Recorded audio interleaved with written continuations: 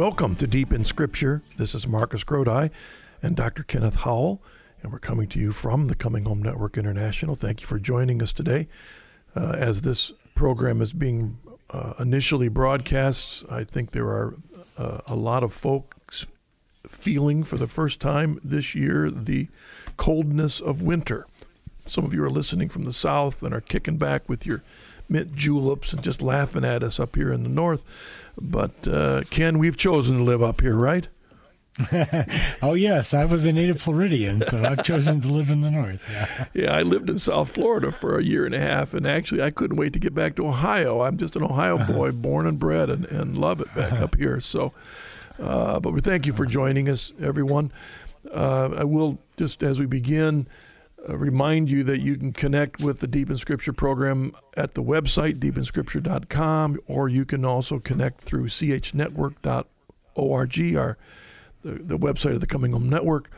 And you can access all the old Deep in Scripture programs that go back 4 or 5 years on the website. And something I mentioned last week in passing, but I wanted to emphasize it again to any of you listening. The reason Ken and I do this program is not about us. It's about encouraging you as a listener to appreciate the wonderful sacred Scripture, to appreciate how our Lord has given this great gift to us, and how studying the Word can draw us closer to our Lord and His church. But the reason I want to emphasize this is that I want you to know that the reason Ken and I do this program and put it up on the internet is so that you might consider using these materials at the local level as an adult Bible study. More often than not, I hear people talk about, boy, I wish we had a Bible study in our local parish, but they themselves feel inadequate to do this.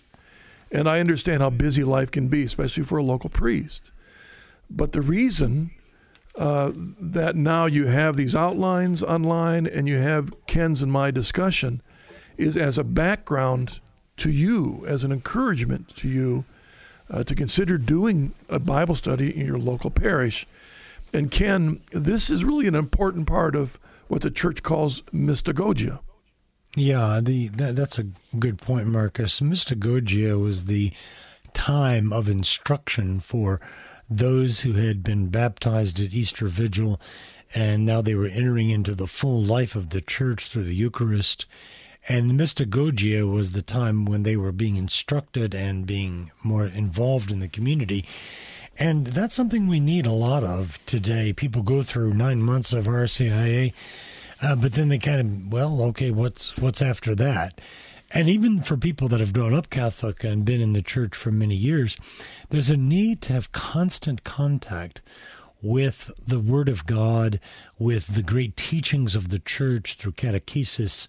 My own daughter recently mentioned, my oldest daughter, mentioned that she goes on Sunday evenings to a Bible reflection time with some of the young mothers in the church.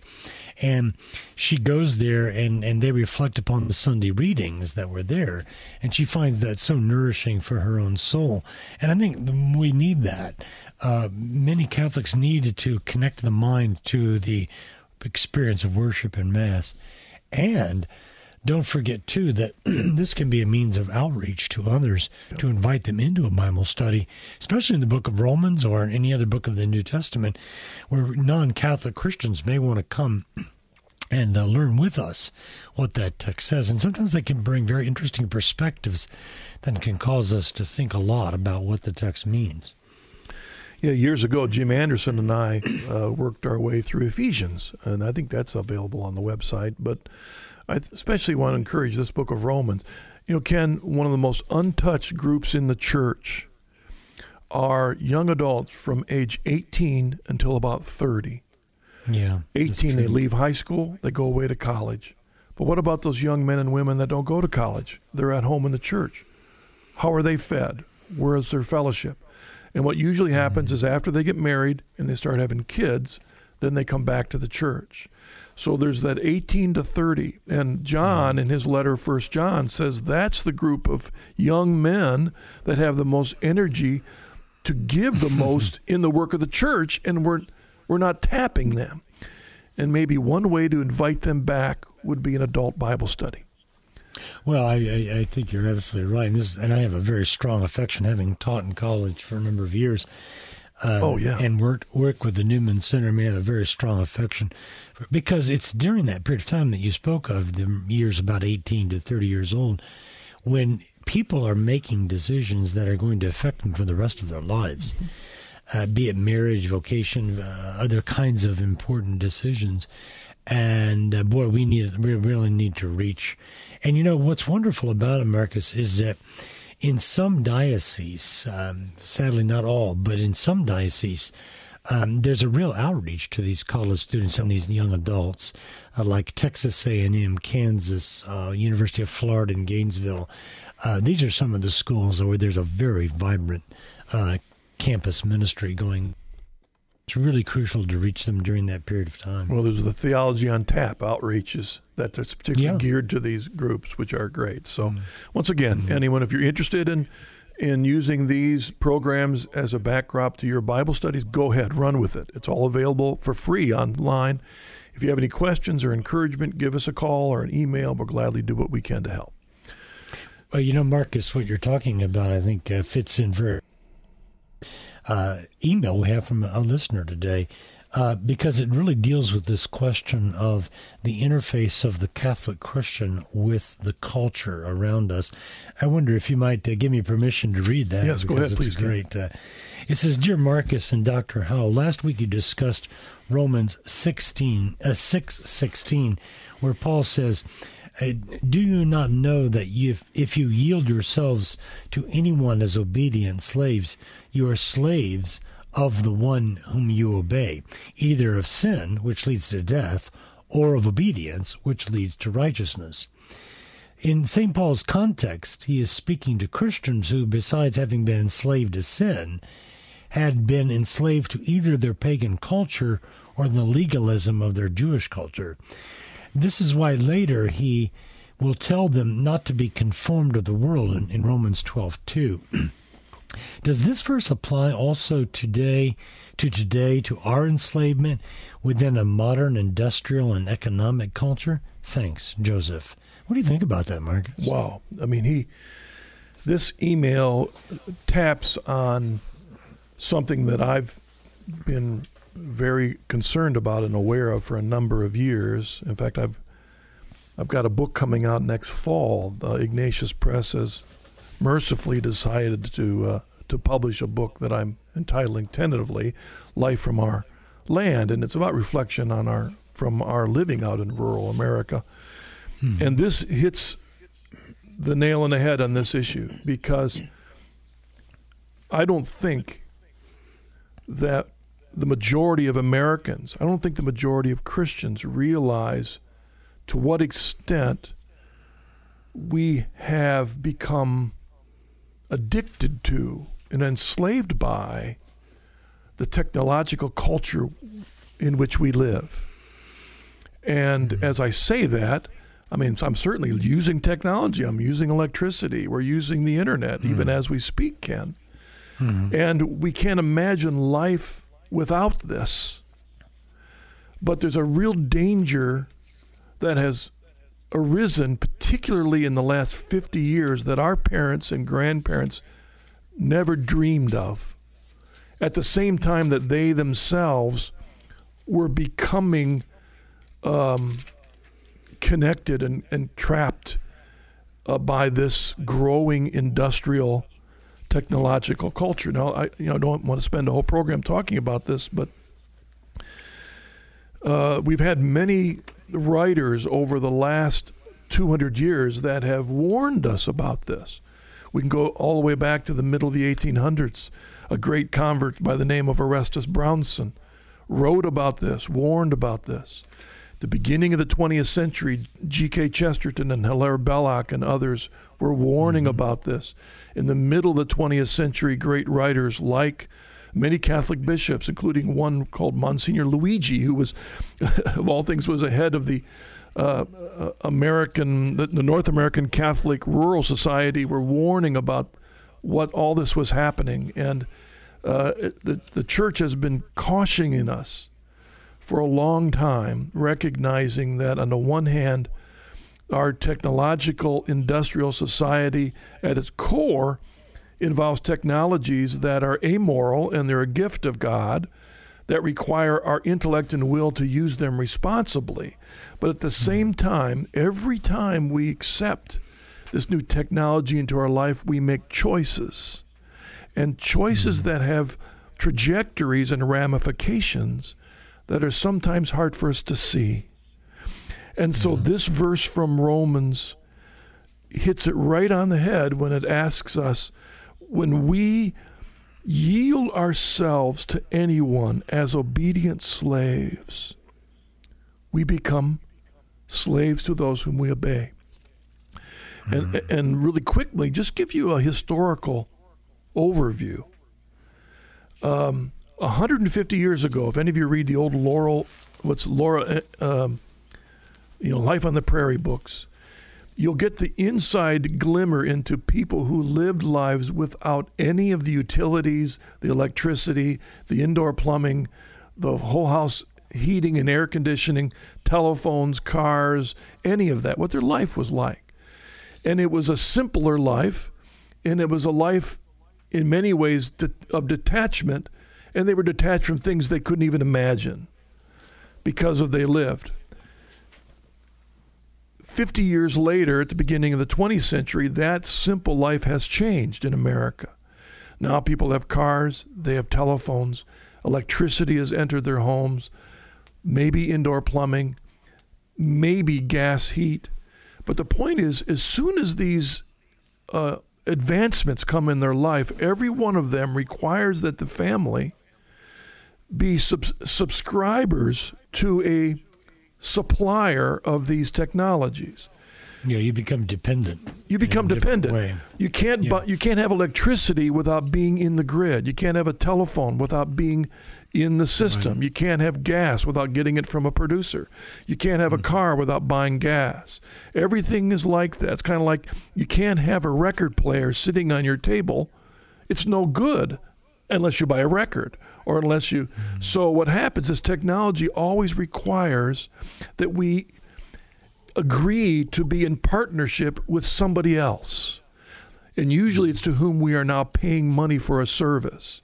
Well, back in mid-1950s, and Ken, you can remember this because you and I are the same age, I can enumerate what my parents, how they spent their money. It wasn't all that complicated. They had a mortgage and they had a car loan and they had certain utilities and certain taxes that they paid. And every one of those required that they bring money in because they had to pay money out to people to whom they now had surrendered to. Yeah. Now, all that's well and good, and we accept the advancements of that and a culture. But things have changed in the 50 years, Ken, since you and I were little kids. Well, 60 years. And that is that today, this is what's dangerous. Every one of those corporations now to whom we give money now gives a portion of that money to organizations, many of which support lifestyles and morality that are contrary to our faith. And recently I was reading an article about a gay and lesbian lobbyist group that's actively involved. It's a Catholic group that's actively involved pressuring a number of our bishops to try and give in to the new cultural views on same-sex marriage and all those issues, abortion, contraception. But in that report, it points out that this lobbyist group is funded by many large corporations. And the list of those large corporations, I looked at that list and I realized that every single one of those corporations I give money to. Either the car I drive or the soda that I drink or what I use on the internet or the computer in front of me, everything, Ken. That, we've slowly what's happened is that these good technologies have slowly been used to capture our lives. And now that we are captured and can't even imagine life without using them, it's using our money to support the very things that are contrary to our faith. And the devil laughs. And Paul's verse here speaks directly to that issue. Well, I think you're absolutely right. And so there's a danger in this being enmeshed in all of these technologies. One of the interesting things is that I've read books about J.R.R. Tolkien. When he wrote Lord of the Rings and The Hobbit and all of those, these authors who interpret him contend that he was also arguing against a growing statism in our culture. And it's very interesting that if you look at the way people that live in big cities like New York, Boston, Chicago, L.A., Seattle, and people that live in rural areas, how they vote differently about things. One of the ways in which they're voting differently is that people that live in these great population centers tend to be more statist. They're voting for more and more services that are being provided from that side rather than living independently. So even apart from the particular moral issues about sexuality and all of that, there's a tendency to become enmeshed in the culture more and more. So it does seem that Paul's admonition here in Romans 6:16 about not yielding yourselves to these things is very relevant. It's impossible today for most people to extricate themselves from or extract themselves from every form of dependence, unless you become perhaps like the Amish. I don't know. Well, I was going to say that let's think seriously about preparing for retirement, Ken. You know, back in 150 years ago, when a man or woman prepared for how they're going to support themselves the rest of their life, well, they were pretty well sustainable, self-sustaining. They lived on a farm or whatever it was. But even when they thought about how much money they needed in the future, it was fairly simple. Today, the problem is that our lives are dependent on all these technologies. The main reason the whole healthcare system is just so crazy out of control is mainly because of the technologies. And it multiplies. What's the word, Ken? I mean, it's not just 1 + 2 + 3. It's 2 times 4 times 8 times 6. It's it's exponential. Yeah. And so how do we plan 5, 10, 15 years? And to a certain extent, the Amish saw it because when Thomas Edison was trying to convince the world that the only way electricity could work is if each city bought into this grid, so that instead of everyone having their own electric source, which could have been the case in the beginning, each of us could have been producing our own electricity, that he convinced us we had to buy into General Electric or the big system, that there were a group of people who asked two questions. Number one, if they bought into the system, could they ever get out? And number two, if they bought into the system, could they protect their culture? And that group of people said no. And to this day, they haven't bought in, and that's the Amish. So what do we do? I suppose we should give a solution of some sort. And I would say that other than becoming Amish, and my family and I live out in the country, and even then it's how hard it is to let go of all these things. So what's the solution? I think, Ken, it seems that two things are simple suggestions.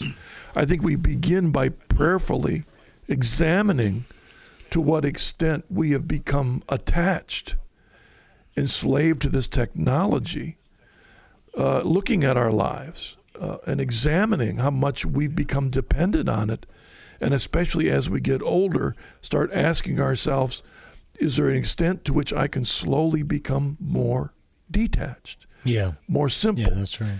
And number two, which is a great Catholic economic principle that was promoted by Brownson and Chesterton, Hilaire Belloc and others, Alan Tate and others in the mid-20th century, and that is this idea of subsidiarity.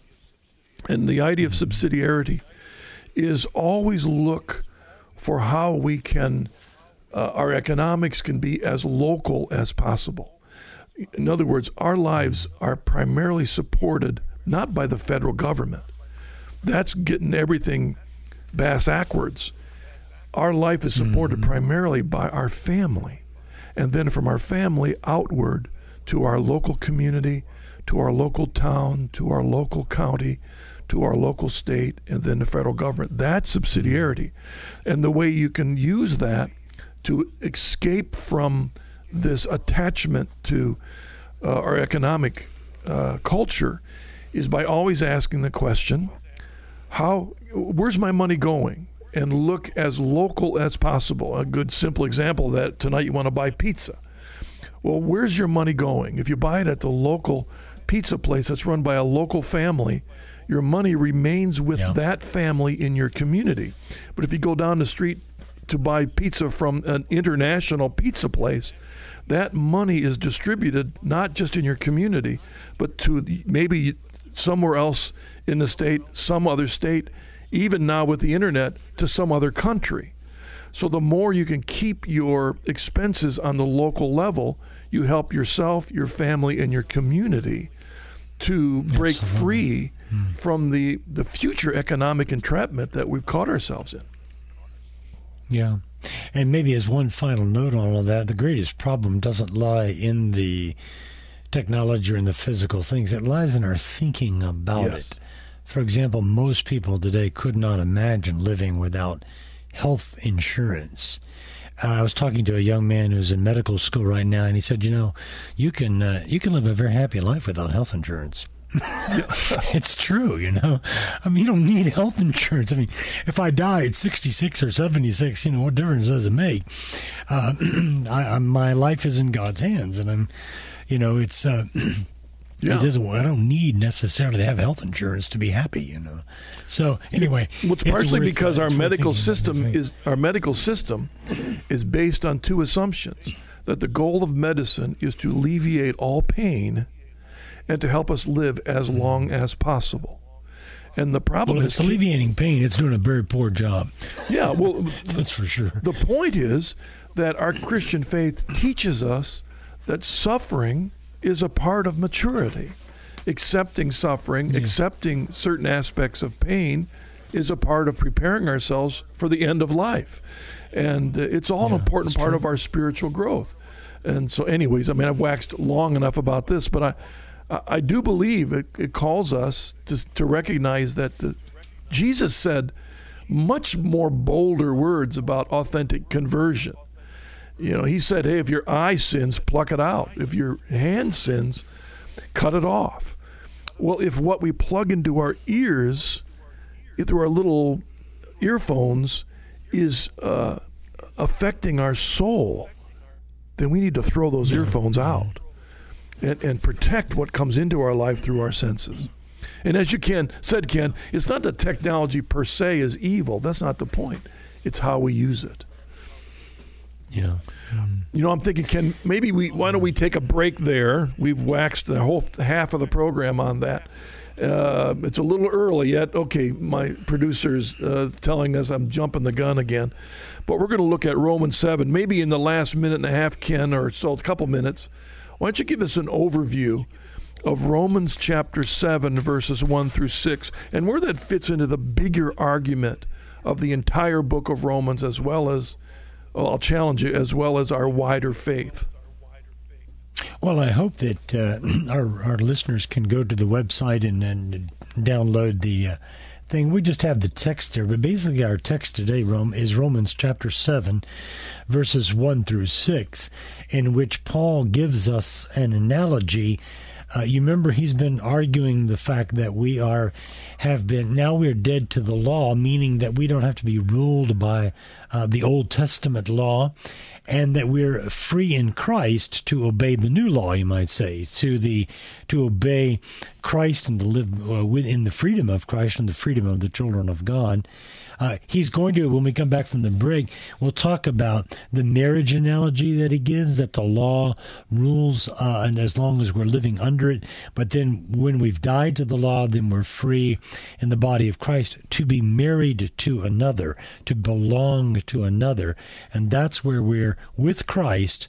We are now not living under the dominion of our sinful passions, but we're free to bear fruit for God in a life of under the Holy Spirit in the newness of life.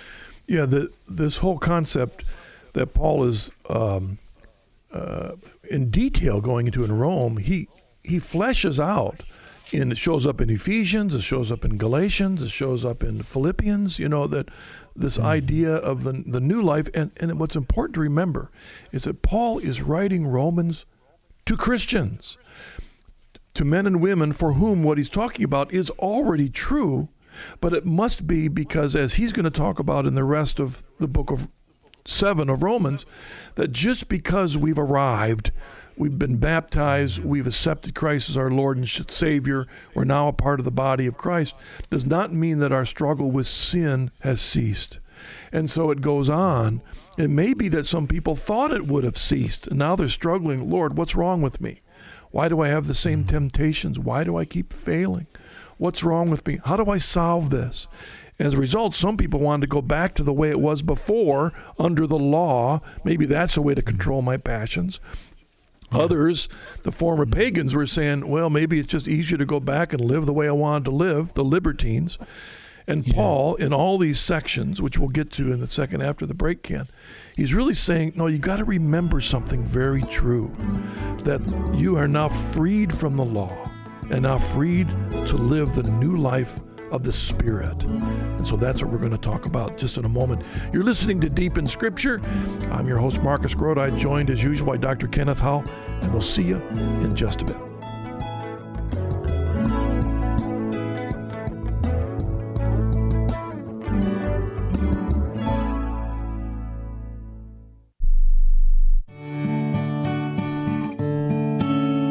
Hello, I'm Marcus Grodi, the host of this program, and I'd like to tell you about my newest book, What Must I Do to Be Saved? A growing number of Christians today believe that all that is necessary for salvation is an individual's faith in Jesus. Churches everywhere proclaim this Jesus and me theology based upon a simple interpretation of John 3:16. They diminish the need for rituals, sacraments, creeds, or even membership in any particular church. But is this true?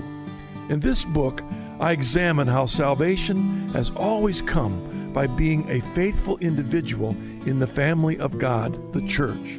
For information, please go to chresources.com or call 740-450-1175. Thank you.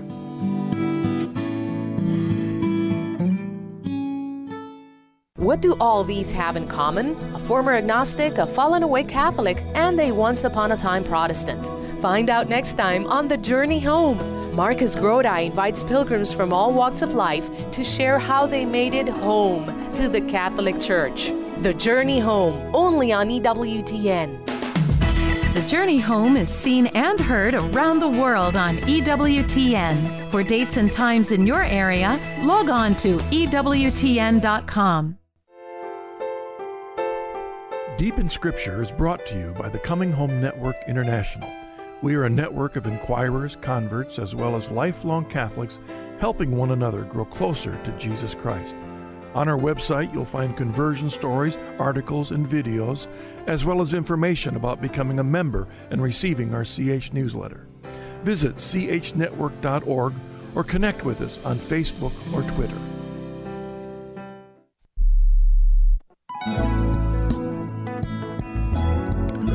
Welcome back to Deep in Scripture. This is your host, Marcus Grodi, joined by Dr. Kenneth Howell. We're looking at Romans 7, 1 through 6. Ken, it's a short enough section to let me read it. And for those of you that would like, again, go to deepinscripture.com and you can see our outline, which we usually put it in a unique way on the worksheet so you can see visibly the flow of Paul's argument. So he begins, "Do you not know, brethren, for I am speaking to those who know the law, to you who know the law, that the law is binding on a person only during his life. Thus, a married woman is bound by law to her husband as long as he lives. But if her husband dies, she is discharged from the law concerning the husband. Accordingly, she will be called an adulteress if she lives with another man while her husband is alive. But if her husband dies, she is free from that law, and if she marries another man, she is not an adulteress. Likewise, my brethren, you have died to the law through the body of Christ, so that you may belong to another, to him who has been raised from the dead, in order that we may bear fruit for God. While we were living in the flesh, our sinful passions, aroused by the law, were at work in our members to bear fruit for death. But now we are discharged from the law, dead to that which held us captive, so that we serve not under the old written code, but in the new life of the Spirit. So, as you mentioned earlier, Ken, that first part, basically that you could divide the verse up, the section this way. Verse 1, Paul reiterates, essentially rhetorically, a truth that Christians already accept as true. And we're going to talk about the significance of why we say it that way. Then verse 2 and 3, he uses the analogy of marriage and says it in such a way that he's not teaching them anything new. He's building on something they already accept as true. Given that, in verse 4, he then applies it to the reality of our new life in Jesus Christ and what it should accomplish. And verse 4 has a lot of great things in it. And verse 5, he reiterates our past and our new life in the Spirit. So that's kind of an overview of this passage. Ken, verse 1, talk about the significance of, if you would, I'd like having the freedom to always throw you the question so you have to give the answer. He says, do you not know, brethren, for I am speaking to those who know the law, that the law is binding on a person only during this life. Now, he's building on a huge history with a certain group of people within his audience. Well, in the way that he says it, as you said, he's asking rhetorically, don't you know?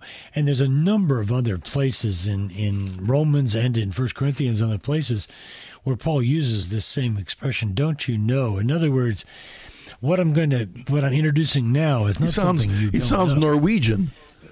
That's the way that the Norwegians don't you know? That's a phrase that you often hear up in Wisconsin and Minnesota, right? Don't you know? Anyways, sorry to interrupt. Yeah. Well, no, and he says, I'm speaking to those who know the law. Now, does he mean Jews here? Or does he mean Jews and those who become Christians who understand now the law, but maybe they don't understand the law fully? They understand that the law is on the one hand binding, but also their failures that he'll get to in verse 5 and in the rest of the chapter. But when he says that the law is binding, what he's saying here is that that in the Old Testament, God's law applied for life. And it applied both for the brevity of life and for the length of life. And then he goes in and uses the analogy of marriage. I think that's significant because when he's talking about marriage here, he's assuming something that Jesus mentioned in Matthew 19 about the lifelong covenant of marriage, which was the original intention of marriage. Yeah, it's such a good point, Ken.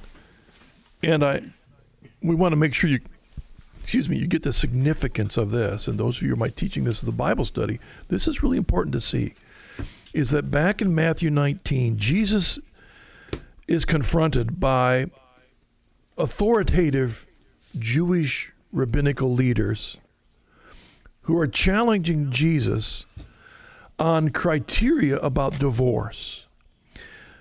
But the background to that is that the culture of our Lord's time had already accepted divorce as viable for a man and a woman. And these rabbinical leaders are trying to get Jesus to side one with the other on whether divorce is easy to get on, easy to have, or difficult. I think the analogy was if a wife burnt toast, therefore a man was justified to divorce her, and the other one argued no, it was for more serious reasons. But the underlying rhetorical assumption was that divorce had become accepted. And our Lord surprised the rabbinical leaders by going way back before to the time of and recognizing that Moses had capitulated to the culture and had allowed them divorce for their hardness of heart, our Lord says.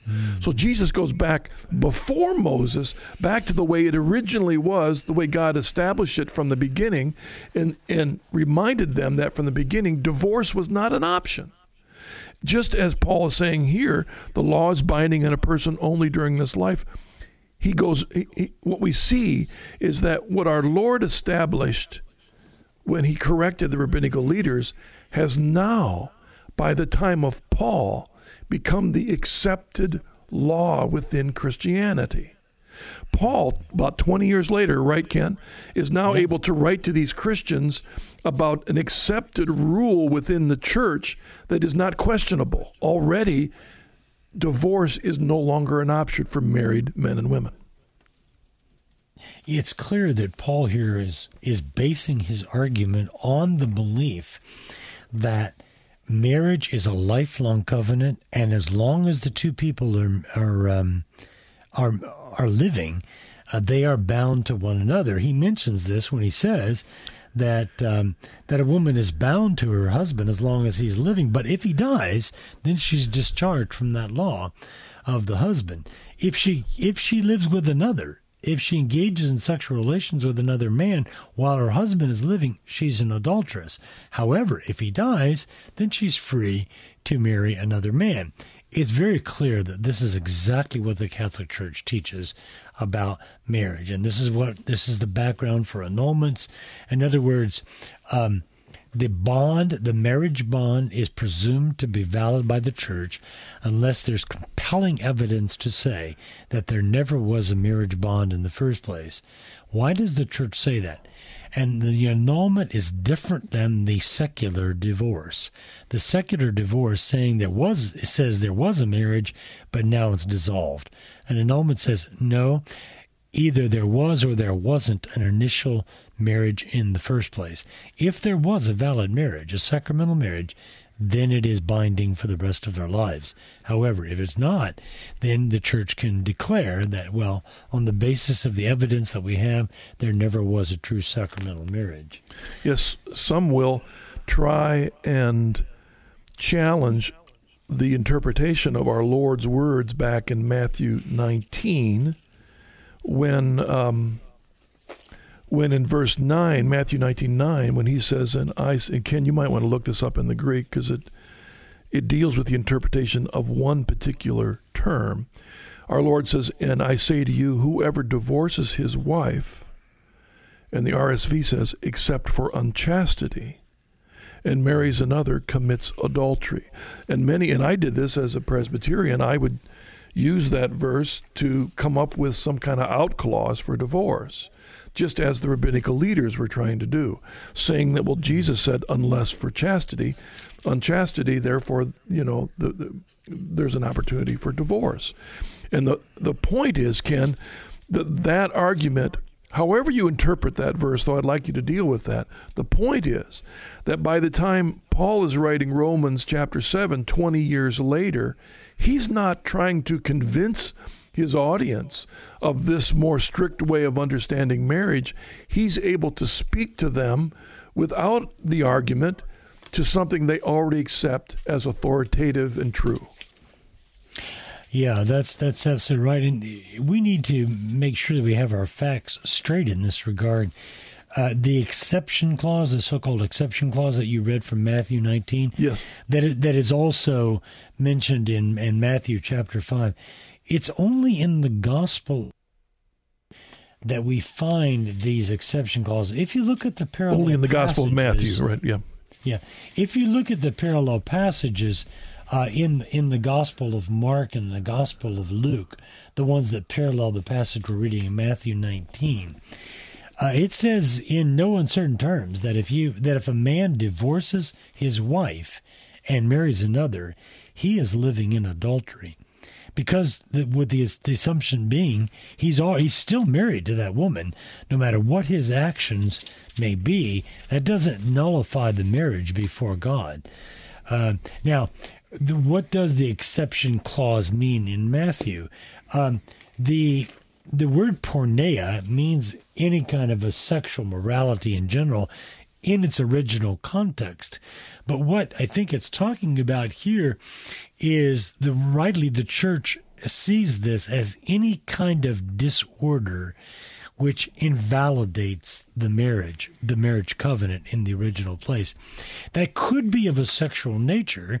So, for example, let's say that a man was has a terrible problem of addiction to pornography, and yet he makes the marriage covenant at the altar in the church, and yet he never reveals to the woman that he's had this problem for some years and so forth. This could be a reason for the decree of nullity, that the marriage was never valid in the first place. That's just an example of it, but it has to do with where the marriage, what makes the marriage valid and what makes it invalid. Part of the confusion that's in the Protestant world about this is precisely because they've never really defined what constitutes a marriage. The Catholic Church canon law is very clear on this point. And one thing I noticed, Ken, if we were doing a study in Matthew, we would spend more time on this, but that very verse in Matthew, that phrase, except for unchastity, if you look in the footnotes of our Greek Bible, it says that in the earliest copies of the Gospels that are remaining, there are a number of readings here. And to a certain extent, Ken, some of the oldest readings don't even have that phrase. Yeah, that's true. And what it shows is that from the very beginning, this has been a struggle. From the very beginning, there have been people that have been pressing on the issue of marriage and divorce. It has been a long-standing problem. It was a problem during the day of our Lord. He sets down a standard. Paul's able to address the standard of the church, but that doesn't mean that there weren't people, even copyists of the Bible, that wanted to insert their own views to try and maybe soften the view of Christ in his church. Well, and the importance of the covenant of marriage is brought out in verse 4 when he transitions to his main point. His main point, he says, similarly, or likewise, brothers, he says, you have died to the law through the body of Christ, so that you may belong to another. In other words, when he says belong to another, here he's drawing on the marriage analogy. In other words, you're going to be married to Christ. So you have to be dead to your first husband so that you can be married to Christ, who is the husband. So none of that would make any sense if the idea of lifelong marriage were not important and a part of the faith. Which is one of the reasons, Ken, that the church, one of the many reasons, of course, that the church is fighting for the sanctity of marriage today, with all the cultural attacks on marriage between a man and a woman. You see that besides the fact that it will destroy marriage, besides the fact that it will destroy the family, if in our culture we accept same-sex marriage as equivalent to regular marriage, what you see in Romans 7 is that it undercuts the entire understanding of our salvation through the body of Christ. It understands our freedom from sin, our freedom from the law, freedom to a new life. It all is built on this assumption. And if it's destroyed at one angle, it's like a zipper that runs through the cloth of our faith. No, this is a crucial time for all good Catholic and other Christians as well as all the good people of goodwill, to really fight for the integrity of the natural family. And it's not just same-sex marriage. For example, all of the reproductive technologies that are out there today, where you have the biological father, for example, is not the same thing as the social father, and so forth. This is all moving away from the natural law that God has given us in the nature of things, right?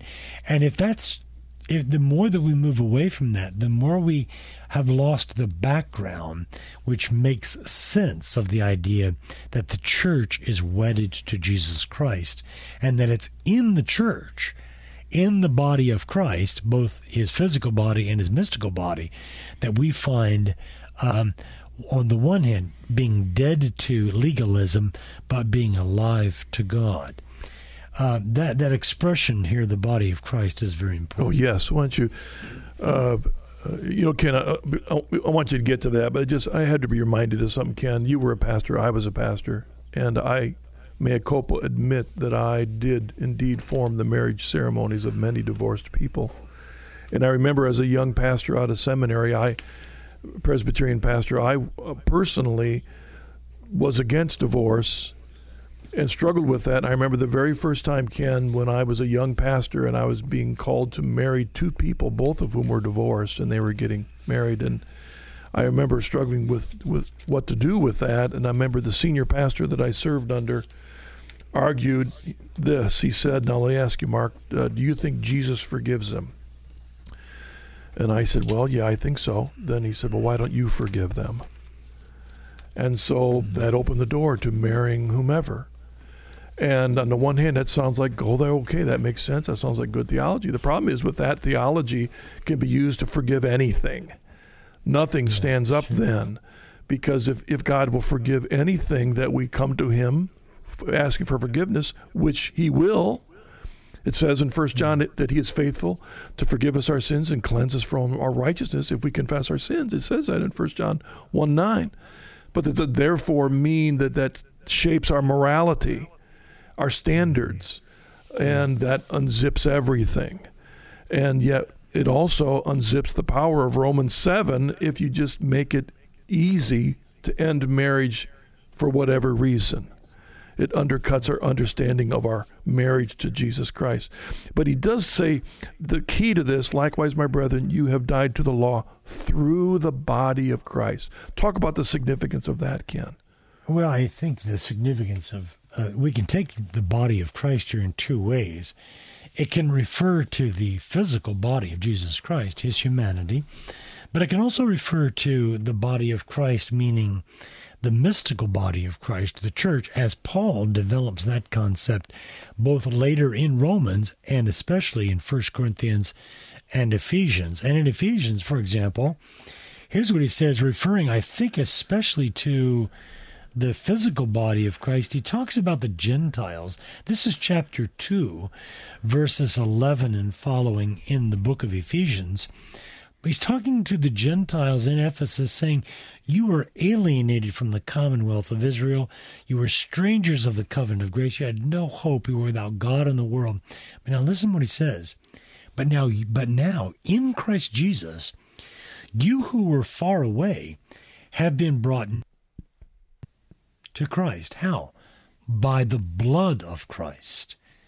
There's a reference to his physical blood. When Christ died upon the cross, when he shed his blood, he brought people into himself and therefore into the church. Paul goes on, for he himself is our peace, the one who made both one. He's talking about Jew and Gentile. He made both Jew and Gentile one by breaking down the wall of partition in the middle, which was the enmity between Jew and Gentile.